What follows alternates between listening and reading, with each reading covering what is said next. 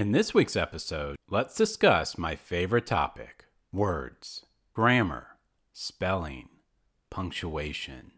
Phew, I think I need a cold shower.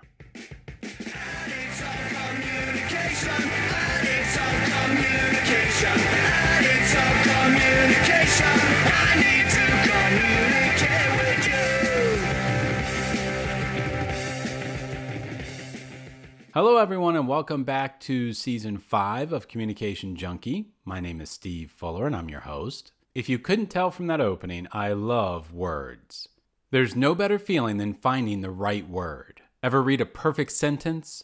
You stop and reread, savoring it like a fine wine. Ever hear a perfect joke? Norm Macdonald is one of my favorite comedians and he has a way of choosing the funniest possible word for every punchline. Different word and it's not as funny.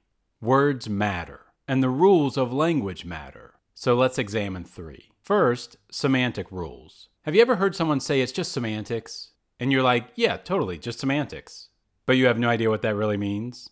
Semantic rules are how we assign meaning to words. For example, equivocation is when words have multiple meanings, like the word hot.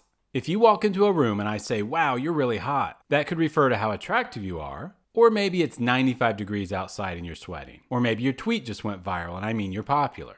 So many words have multiple meanings that it's shocking we ever understand what people are talking about. And the stakes are really high. If one of my students is dripping with sweat and I say she looks really hot, even if I'm referencing body temperature, I'm probably getting fired. That's why I would never say that. It's important that communicators use words that are easily understood. Our goal is to limit confusion. Another semantic rule is relative language, which is discovering meaning through comparison. In other words, it's hard to understand how big is unless you also understand how small is. A big house to me is probably different than a big house to you. Is it 3,000 square feet, 10,000 square feet, 30,000 square feet? Well, it depends. So when you say a house is big, that basically means nothing. If someone is rich, how much money do they have? Well, when I was 20, a few $1,000s felt like a fortune. Now that I have all of that sweet professor cash, a few $1,000s, well, it still seems like a lot of money. I love the Chris Rock joke where he tries to explain the difference between rich and wealthy. Rock says, Shaq is rich. The white man who signs his check is wealthy. A few $1 million seems like a lot until you realize Jeff Bezos makes that much money every 10 minutes. How would we understand good without evil? Happiness without sadness? We always use comparisons to make sense of the world. The third semantic rule is called static evaluation, which is the mistaken belief that people are always consistent and unchanging. Ever known someone who you thought was really smart? Wow, Joe is a genius. Well, okay, he's smart about the stuff he knows about, but ask Joe about sports or music and he suddenly seems really dumb. A literature professor might seem really smart until you ask her to teach physics. Then she's not so smart. And a physics professor might seem like a genius until you ask him to change the oil in your car. Nobody is any one thing. I'm smart about lots of stuff and really dumb about other stuff. Is anyone only good or bad?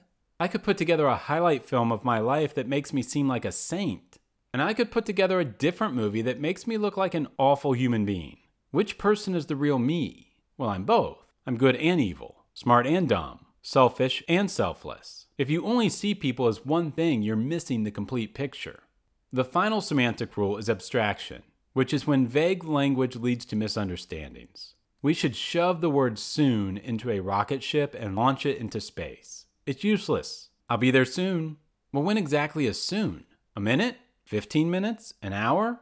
And don't get me started with cliches. A cliche is the easiest way to say absolutely nothing. You need to start acting like an adult. Okay, but which adult? The politicians who call each other names on social media? The sports fans who get drunk and fight each other in parking lots? The losers who throw temper tantrums because they have to wear a mask for 20 minutes inside Kroger?